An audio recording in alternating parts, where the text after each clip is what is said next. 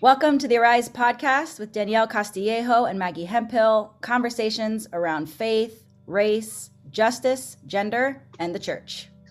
Hey, thanks, Maggie, for introducing us. I'm excited to be here today. And we have a special guest, Dr. Philip Allen.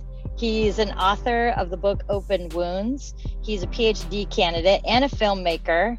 And he's the founder and president of the Racial Solidarity Project. So I found Dr. Allen, or Phil, as he invited us to call him in the introduction, on Instagram through Truth's Table. I was like, wait a minute, who is this guy? And so I looked him up on Instagram, and then it led to me messaging him, and then here we are. So welcome. Thank you. Thank you for having me. Honored to be here, excited to be here, ready to go. Yeah, obviously we're still in the time of pandemic and the upheaval that has been exposed that was just under the surface of our country is still going on. And so just want to check in with you, like where you located, how's the pandemic affecting you right now? And, where do you find yourself just as we get rolling? Located in terms of geography, you mean? Yes. I'm in Pasadena, California, just outside of LA. It hasn't, to my knowledge, it hasn't been incredibly bad here. This rise in cases, I haven't seen where it's been too bad in Pasadena. I'm pretty much, tell people I'm perpetually quarantined. I'm always, it's just me here in my apartment. I read, I go running. I do go out and have, lunch and what have you with or coffee with friends, but most of my friends, probably 90+% are vaccinated. And then I'm very, very mindful, very aware of where I'm at. I mask up when I'm around a good group of people, and usually outside I'm eating. Very rarely am I eating indoors somewhere. But I've been good. I've been good. I'm highly introverted, like highly introverted, and people think I'm joking when I say that, but I'm serious. I've always been that way. I just learned that maybe 7 years ago that I was an introvert. So it hasn't really affected me emotionally, mentally, too much. It's actually allowed me to be very productive. I had nowhere to go, nowhere to really be. So I've just been writing, publishing papers, articles, working on a second book. So I've been in a good space actually during the season. I'm more concerned about how others are doing, but it hasn't been too bad here. Yeah, and then your book was published, Open Wounds. What month was it published? February. So you push out this book, and I don't know when you started writing, but it has it's totally relevant. It's what's happening in our nation, in our country. I know you referenced Resmaa Menakem a number of times, and we even talked about that prior. So just love to hear a little bit about the process of writing the book and how it came to be and just where it's at right now. Yeah, so when the idea came to write this book, I was taking a class called Theology and Ethics of Martin Luther King here at Fuller. And we were watching a video of Emmett Till. Actually, it wasn't of Emmett Till. It was of the Civil Rights Movement, Eyes on the Prize. It's on YouTube, the whole series, PBS series on YouTube. And watching this series, there's a picture, an image of Emmett Till. It came up, and you could see his body. And I imagined for the first time, I'd never made this connection before, because I just recently gotten details of my grandfather's murder in 1953. So I imagined that being my grandfather's body. That's how it would have looked, because he was in the river for several days before his body floated up and they found him. And I made the statement, I talk about it in the book. I can't see Emmett Till without seeing my grandfather. And the response of the classmates really, really surprised me. I didn't really think it would matter to people, But there were people in tears when I told the story of my grandfather. And that's when I realized I'm going to have to write this. I'm going to have to tell this story. When I went to Sundance, so I don't think I started writing right away though. When I went to Sundance for a class, a directed reading, which I never thought I'd be in Sundance, watching film all week and then writing a paper about it at the end of the week, which became the most impactful class that I've taken in my PhD studies. It's produced the most work, the book, the film, and other publications. So I did the same thing there at a forum, and people were just blown away. I had made this film that was at Sundance. I'd made the content of the film real for them. It was something that personally happened to my family, and people were encouraging me to make a film. But I didn't know I'd be making a film when I went there. I knew I was going to write the book, so I started writing the book after that. And I think I got like 4 chapters in. I outlined everything. I wasn't sure if I was going to self-publish or not. I didn't have any prospects. And it wasn't until we got the film going, and then a professor he advocated for me with a publisher, with Fortress Press, presented it to them. They loved it. And then once we signed the contract, I wrote half the book, and I had this tendency of starting stuff and not finishing. And I said, I don't want to finish this right now. I had so much on my plate, unless I have the prospects of it getting published. 'Cause I'm not going to self-publish it. I decided not to do that. Once we signed, I finished the book in 3 months. Yeah, like 3 months. I was writing. It was at the very beginning of the pandemic, I believe, was it? I think 2000. No, it wasn't a bit. I'm confused, but anyway, I just started writing. It was at the beginning of the pandemic, yes, and I just started writing every day, and we got it done, and then went through about 4 rounds of edits over the summer, and got it done, and published it in February. It was the process, though. I did not expect it to be as emotional and taxing and triggering as it was, especially when you're editing. After you've written it, you're going back to reread, and you have to kind of get out of your emotions and be in analytical mode, editing mode, proofreading mode. And then there would be incidents that I would experience after writing for 2-3 hours. I would encounter someone at, say, a grocery store, and it'd be a white guy, older white guy, and would do something or say something. Like one guy almost hit me, walking to my car, like literally within 12 inches of hitting me. He never slowed down. He never stopped, I should say. He slowed down, but he never stopped. He just kept on rolling. And I had to kind of quickly jump out of the way and got into an altercation with him. But that was coming right off of the heels of writing for 3 hours. So I was already on 10 or 8. And I realized then how much writing this book was impacting me. And I had to have some accountability. I had to have ways of checking in as I engage with people, and not let it be an outflow of the intensity of writing the book. That wouldn't necessarily be healthy. Yeah.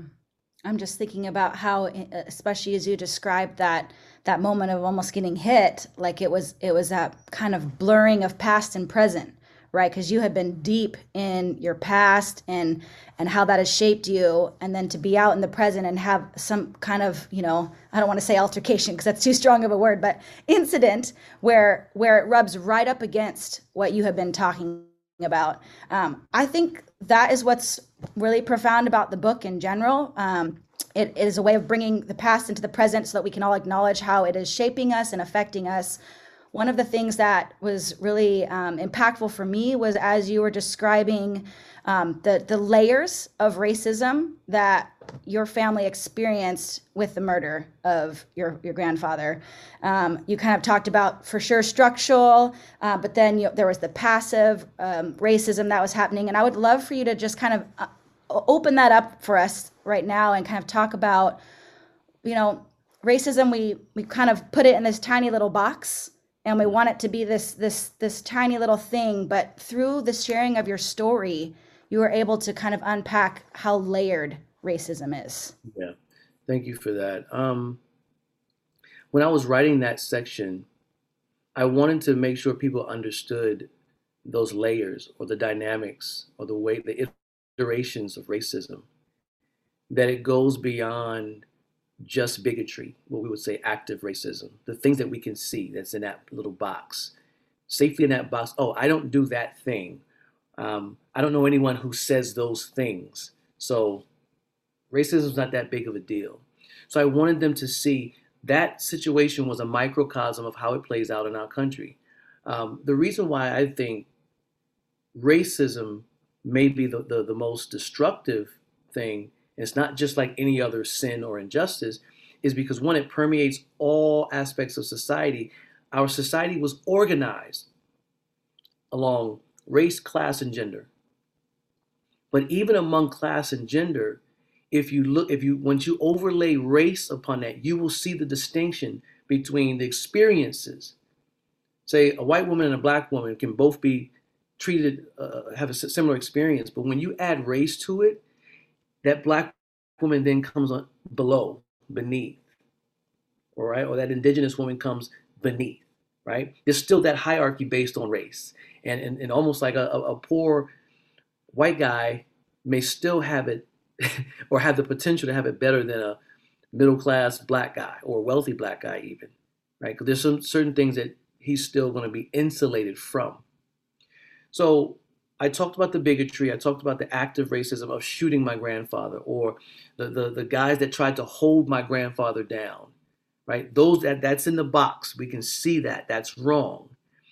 What you don't see is the passive racism of the supposed witness that saw something going on but said nothing. And to some degree, the men who were holding him down, maybe they didn't think he was going to get shot. Let's just say maybe they thought he was going to scare him or something. Well, they didn't say anything. Their conscience was not pricked enough to say anything. But now they're passive because they're complicit, not just in holding him down, but not reporting it. Then there's the lack of investigation. So now the law enforcement is involved, and they're complicit because they're not willing to look further at what's going on, because there is a bullet hole in his head. Then you have the medical examiner who signs off on the death certificate, accidental drowning. So you have this whole network operating cohesively, coherently, together, right? And that's what the picture of racism I wanted to convey in that section, that it's not just this one thing, it's an entire network that our society is organized around. And I hope it came across. I hope that message was conveyed, because I'm challenging myself to not talk just about my experiences with bigotry, because that keeps the conversation narrow. Now, I don't want to ignore that, because you never want to dismiss people's experiences and say, well, it's just about this big structural institutional. I think you do both. I think you talk about the act of racism in the context of the institution, the structures. How can it even continue? How can it be perpetuated where these things are at play that allows these things to keep happening generation after generation, right? And you talk about the past. I just had a back and forth with a pastor. It didn't get too bad. I think it was cordial. I knew him. I know him. And he couldn't understand why we keep talking about the past. He wants solutions moving forward. And I said, well, how can you get solutions to move forward when you don't even know how we got here? You're just going to compound the issue or potentially cause more trauma, more problems, because you don't even know how we got here. You don't even know how the past, as you said, shapes us today. The legacy of the past we're living out today, and you want to skip past that. I said that's not part of the solution. He kept asking about the solution. I said that is the solution. That's the first step, to know how we got to this place, so that we can start to undo and get to the root causes of the issues in our society when it comes to race. And I don't think he wanted to hear that.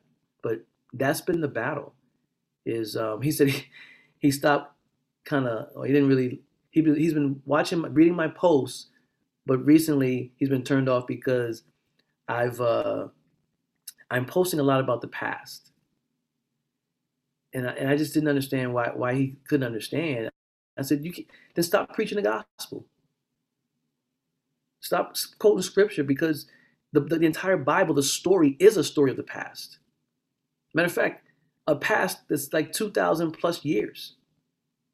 So every time you quote scripture, every time you tell a story, every time you share the gospel, you're talking about the past. And sometimes it's so irrelevant to people who are dealing with issues today. They need solutions now, but you still talk about the past. So why can't we do the same thing when it comes to racism in this country? Yeah, that's brilliant. And I just kind of want to add, like, you did that really well in your book. Each chapter had these theological reflections, and I loved how you were able to weave those together. One that stood out the most to me was you returned, 2, maybe 3 times to the story of the Good Samaritan. That, this is a familiar story that everybody that feels like they all know. It's in our, collective conscience. And there were 2 things that you brought out that really were kind of a new thinking for me. One was the describing of the winding road as sort of an active part of the story. And I had never thought of that. You think of the 3 people that passed by, you think of the guy who was beat up, but to think about the winding road as a participant and how that looks like, that how that translates to systemic and structural racism. And the second part, which blew my mind, was because you don't hear this in white evangelical spaces, right? That Jesus purposely identifies the ethnicity of all the characters in that story. Mm-hmm. And if you were to remove that, the story is different, right? It means something different. Yeah. And so I thought that was brilliant. And to tie that to what you just said about, if we're going to quote scripture from the past and make it relevant for today, that's how we do it, right? You're talking about your story and you're weaving it with the theological reflections. So, yeah. Yeah, that's Good Samaritan is so rich. I mean, you could write an entire book on that story, that parable alone. The first time I heard that analogy about the winding road was from Dr. King. I think is in one of his speeches, but also in Strength to Love.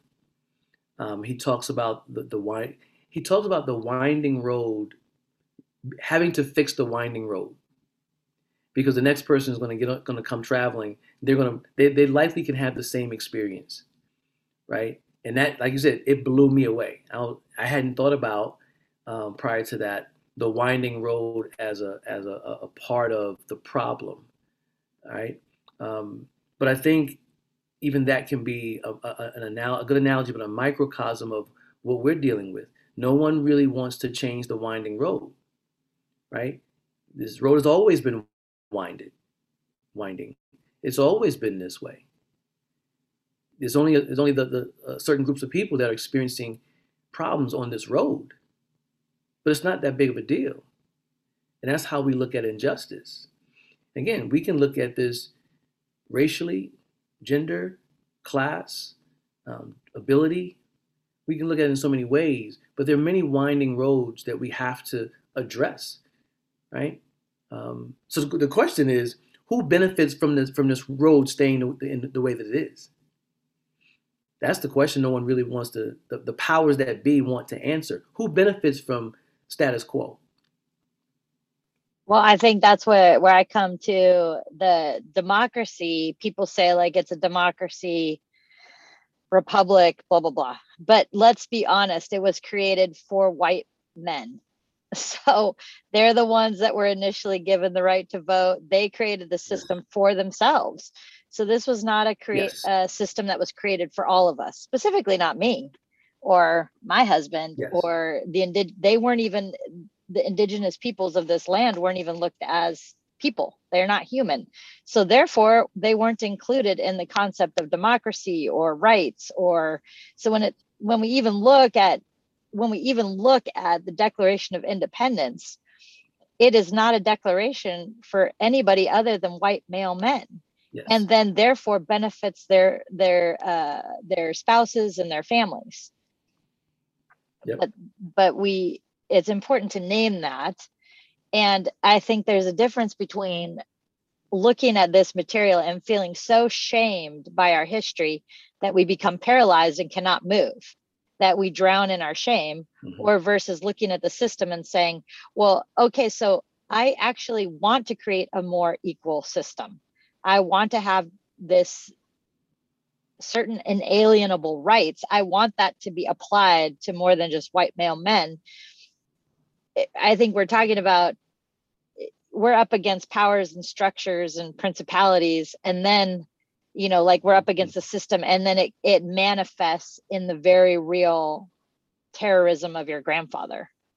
And you know, as you were sharing, I'm just thinking about those who dominate power, those who are in control. That's why you see incremental change so slow, because that means they're going to have to give something up. See, I think it's not just about policies, it's about personnel as well. Who's sitting at the table making decisions? Who's representing who?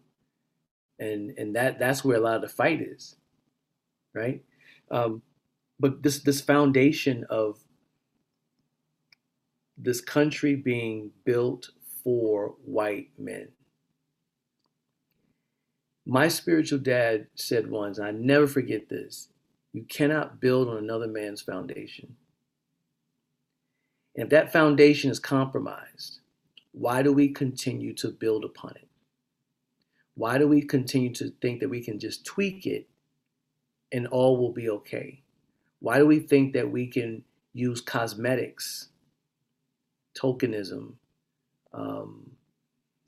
things like that to make it look better? The system is still compromised. The foundation is still compromised, yet we continue to build upon it. And until we get a completely different personnel sitting at the table, making those decisions to represent everybody, we're going to be having the same conversation a generation from now, 2 generations from now, right? But you're right. It was never built for anybody but white men. And even saying that makes white men, when I have the conversation, it upsets them. But it's the truth. It's literally the truth.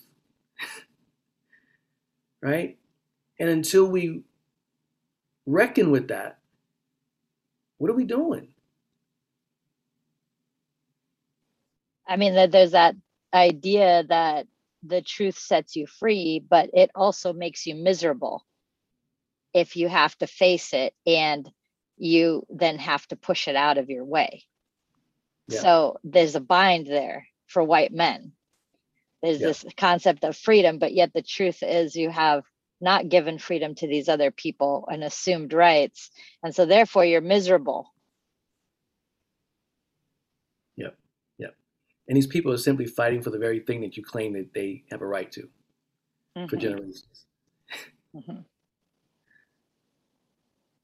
So I guess that leads me into, like, I saw you say some things about like solidarity versus reconciliation. So I guess like my mind is just sparked along the lines of that as we're talking. So solidarity versus reconciliation. I used to say racial reconciliation all the time. And I had a professor, Dr. Love Secrets. She would cringe when I used reconciliation. And I'm like, you know, why is she doing that? Why? And she said, Phil, there's something else. Because reconciliation, at the end of the day, it's been diluted. It's been watered down. It's been weakened because it's been used, but which usually happens with terms when the masses get a hold of it. It starts to just take on different meanings. It doesn't really mean what it originally should have. And so her argument was, one, it's been watered down, but reconciliation, how I interpreted what she was saying, is that it deals really with the interpersonal relationships.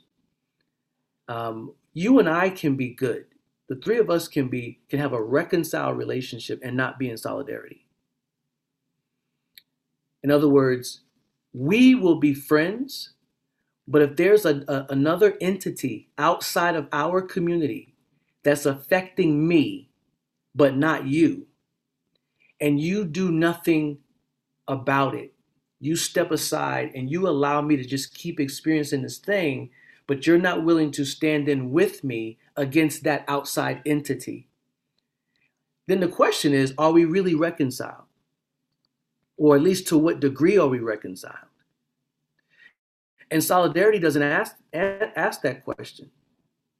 Solidarity says, I stand with you against this entity that's affecting you, even when it's not impacting me. So there's risk involved.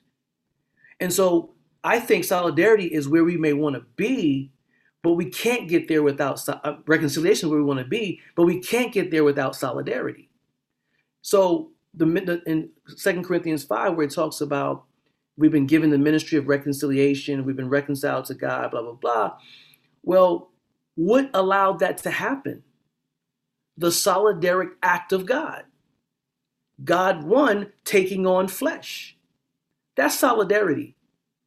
I wrote in a paper a couple years ago, God could have remained in the mystery and invisibility of God's self and still be God and still do God things. But God chose to take on flesh, human flesh, and John 1:14, and dwell among us. That's solidarity. That solidarity leads to fatigue, temptation, suffering, and ultimately going to the cross to die on behalf of humanity or creation, right? That solidarity that even gets us to the conversation of reconciliation. And so that's why I push people towards more so than reconciliation, because I think reconciliation is easy. Reconciliation asks us to forget so that we can be good, united, get along. Because if we remember the offenses, it's going to be hard for us to be reconciled because we had this thing. Solidarity requires that we remember the thing. Because that's the very thing that brings us together. That's the very thing that inspires us to be in solidarity. It's the thing. So solidarity to me is about remembering. Reconciliation says, let's forget and move on. We're good, right? And then that's where I think, that's where I'm at, is our faith big enough? We don't have to believe. We don't have to have even the faith of a mustard seed to reconcile, because we don't have to remember. We don't have to engage our faith. Faith is about remembering. Yes. Faith is not just about the present. It's about remembering. We talk about having a mutual faith. We're talking about a mutual remembering. Yes. So we do not share faith unless we remember. Yes. And faith cannot be engaged without justice and mercy. Yes. And so if we remember injustice and unmerciful times, then our faith calls us to remember that shared path so we can stand in solidarity with you. We have to remember what happened to your grandfather to share our faith. Amen. Amen. Amen. Amen. That's it. That's it. Yeah, when you kind of talked about this in your book about solidarity being required for the kind of communal trauma that we've experienced and members of the BIPOC community, I like the way you described it as trauma is disorienting, and solidarity is what's going to help us reorient. Yep. Yeah, this idea of trauma, I think one of the things that we're so good at is compartmentalizing and fragmenting. And we don't appreciate how much of a shared trauma we have. I think back to my hometown, and if you hear people talk about it, your grandfather, what happened to your grandfather? And what I want to say is, no, what happened to us? The community was wounded. Black and white folks alike. They just don't know that they were wounded. I mean, there are people who still think my grandfather drowned. Black folks, his age, they think he drowned. And we're walking. It made me look at my community differently.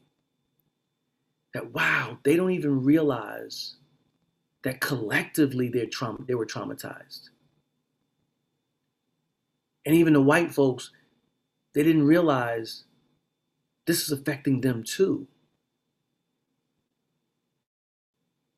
And I think that's where a lot of the sickness remains, is that we won't address. We're unwilling to diagnose or to be diagnosed. You know, with what the trauma may cause. We think it happened to them. So I present this as, this is our story, right? Not just my hometown, but even beyond. And you'll be amazed at how many people share stories similarly. This happened to my grandfather. This happened to my uncle. I heard about what happened to, and these are older people a lot of times, what happened to my brother in the 60s. They never spoke out. They never shared that before in their lives. They were carrying that trauma. Or the man who comes up to me and says, the white guy who comes up to me and says, I remember as a kid seeing my pictures of my grandfather standing in front of lynched bodies all around the house. He's in tears. What is a kid 7, 8, 9 years old supposed to do with that? That's not normal. It may be normalized. That ain't normal.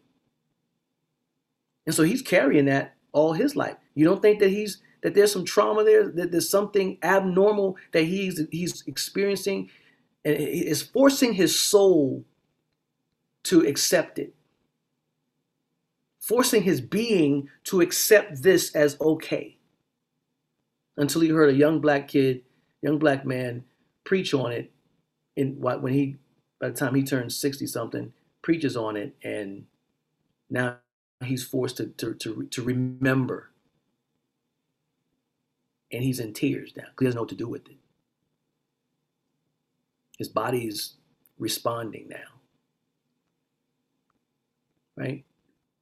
Yeah, and you invited all people, right, to listen to their bodies. And I think that is, like you mentioned, like one of the primary problems with trauma is the fragmentation, and you didn't use this word, but dissociation, right? We're not connected anymore to our bodies. That goes for white people and people of color. Like we have those are the coping mechanisms that we have used to get through shared trauma, collective trauma, and it looks differently for different people. But yeah, I loved your invitation for us to listen, not just to each other, but also to our bodies.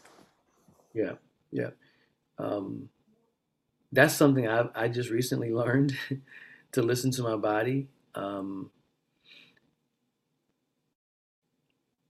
We have submitted to the sovereignty of reason. That is the way we know things. And reality is our bodies know things too. Things that our minds may have suppressed. Our memory escapes our memory, but our bodies know. And I think that's where a lot of healing can happen if we're brave enough to take those steps toward what is our body saying to us. What was my grandmother's body saying to her when I asked her that question about my grandfather's death? She didn't know. She doesn't have the language for it, right? I didn't know at the time. I know now. Her body did not want to remember, didn't want to revisit. Her alarm system was now on, and she didn't know what to do with that. But if she had the resources, someone could have walked her through that. Let's look at what is your body saying to you, and give her a chance to explore it, right? Yeah. Which I think leads to the part of the conversation that we were talking about beforehand. Like, how do you see it through your studies and through just kind of almost embodying healing for your family around the death of your grandfather. Like, how do you see like the resilience of your ancestors and the resilience you're also you building on it and also creating new pathways? Like, how do you see that? If I understand you correctly, how am I understanding kind of a redemptive part of this? That's what I'm Yeah, interpreting. like I think like the idea that your ancestors, my ancestors, we have ways of being resilient in the face of collective trauma. So Hmm. how do you see that happening for you, as well as, like you said, now you know to listen to your body in these new ways. So you're also building new pathways forward. So just kind of touching on those areas of resilience that you have in you that are already wise, and Yeah. what new things, you know. I think telling the story, um, narrating my story, is empowering. Even if it's painful, it's still empowering. So I think for me, once I began to tell the story, um, it was like I was unleashed, and it empowered me, it strengthened me, and the fact that I could go through the process, the fact that I could make the film with my friend, my director, the director L. Michael Lee, the fact that we could do that is an example and evidence of resiliency.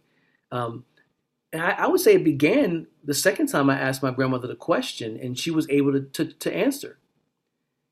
Very different response within maybe a 5 to 10 year period, 7 to 10 year period. Very different response. This time it's almost like she was prepared, right? Um, the resiliency of my dad and his siblings who could have his brother who could have the conversation with me, the painful conversation, revisiting where they were as kids when they found out years later how their father died, things like that. They were telling this. I gave them permission to tell the story that they've never really talked about. So it opened up a whole new, avenue, a whole new, these other pathways for healing for them. And for my father, for us to engage, think about it. My father is engaging his son about his father, having conversations he's never had in his life. The fact that we could begin to talk about his father and what happened, or even what we learned before his father was killed, what we learned about him, telling that story is, I think, what fired up the juices of resiliency for both of us. And I think that's important for a lot of people. Um, if you go to therapy, you're asked a lot of questions and you have to begin to tell the story. And it's painful. But if you can get past that initial pain and realize, I'm okay, I'm still okay, you're more likely to continue telling the rest of your story. Someone's listening. And I think that empowers people, or stirs up this resiliency in people. Yeah, and I'm just struck by what you said in regards to your grandmother, that she was more able to engage the second time. She had had the space and the freedom to be thinking about those things after you had initially asked that question to her about your grandfather. And so, like, it's not that we just tell our stories one time, right? Is that through the telling and the retelling, that's where the resiliency is built. That's where we can hand down the wisdom to the next generation, as you're talking about with your father, engaging your father about his father. And it's through that space of storytelling that we are given the room to grow and to stretch. Like you kind of talked about the pain. I think of that. Resmaa Menakem talks about clean pain versus dirty pain. And this is that clean pain space that leads to growth, whereas dirty pain he describes as like avoidance or not talking about it actually just leads to more pain. Mm-hmm. And so I love how you're describing the storytelling is that clean pain that leads towards healing, that leads towards resilience, and invites the community to do it as well. Yep, and towards solidarity, and then when you add creativity to that storytelling, so whether it's filmmaking or painting, sketching, poetry. Poetry is my thing. I'm a poet. And so I'm not just telling the story, I'm telling the story creatively. I'm using my imagination. I'm using metaphors and things like that.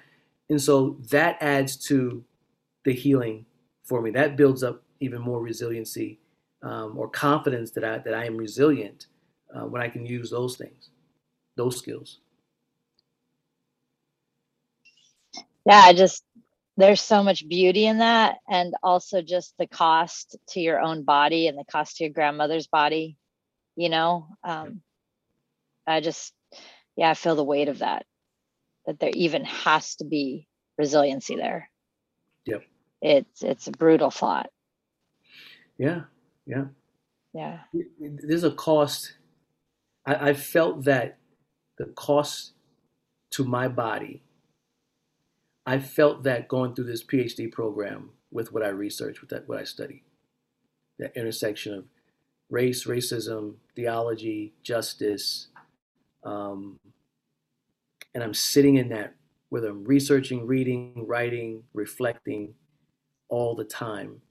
And so for me, I run. I run. I match the weight of what I'm doing. I try to match that with practices of wellness, and not reactionary, but being proactive. So I ran a marathon this past Thursday. I just wanted to do it on my birthday. This is 48 years old, yay. But really, I was matching, I'm in a process of matching the weight of the work that I'm doing, the history that I'm remembering, the future that I'm envisioning. I'm matching that with practices of wellness. Things that my grandmother, and actually my grandmother did, I think she did know that. She walked every day, 3 miles, 2 or 3 miles every day. I literally just think about this for the first time right now. She had these practices. She worked in her yard. She had these practices, whether she was conscious or not, of wellness.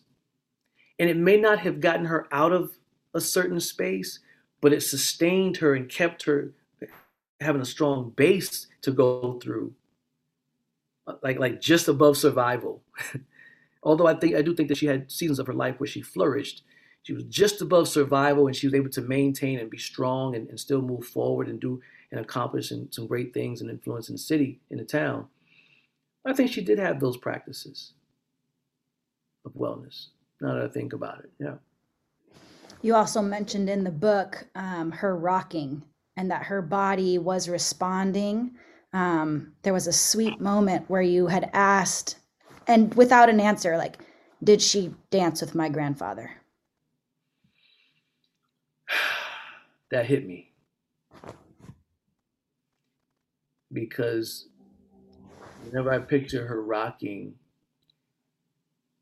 I know she was holding herself, bracing herself, right? And when I was writing that, I was thinking, man, could she have been remembering my grandfather? Could that be? Yeah. Could that be what she was doing? Imagining him holding her and they're dancing. But just when you brought that up, the imagery took me back to being a kid, seeing her doing that. I wasn't ready for that one. No, it was good. It's good. It's good. Um, yeah. I mean, this is what we're talking about right here, about past meeting in the present, right? Yep. And then feeling that in our bodies. And the invitation is are we going to ignore that or listen to that? And what does, kindness, like you had talked about, you're going not to reactive practices, but to proactive practices, and building the kind of resiliency that you need to just live in your skin in this world without having to become disrupted. Yeah. Yeah. I'm going to be reflecting on that all day. Grandma rocking. I forgot I wrote that actually. Grandma rocking, yeah. Was she dancing with my grandfather? and now framing that as a practice of wellness for her. I just wish she had the language that she could recognize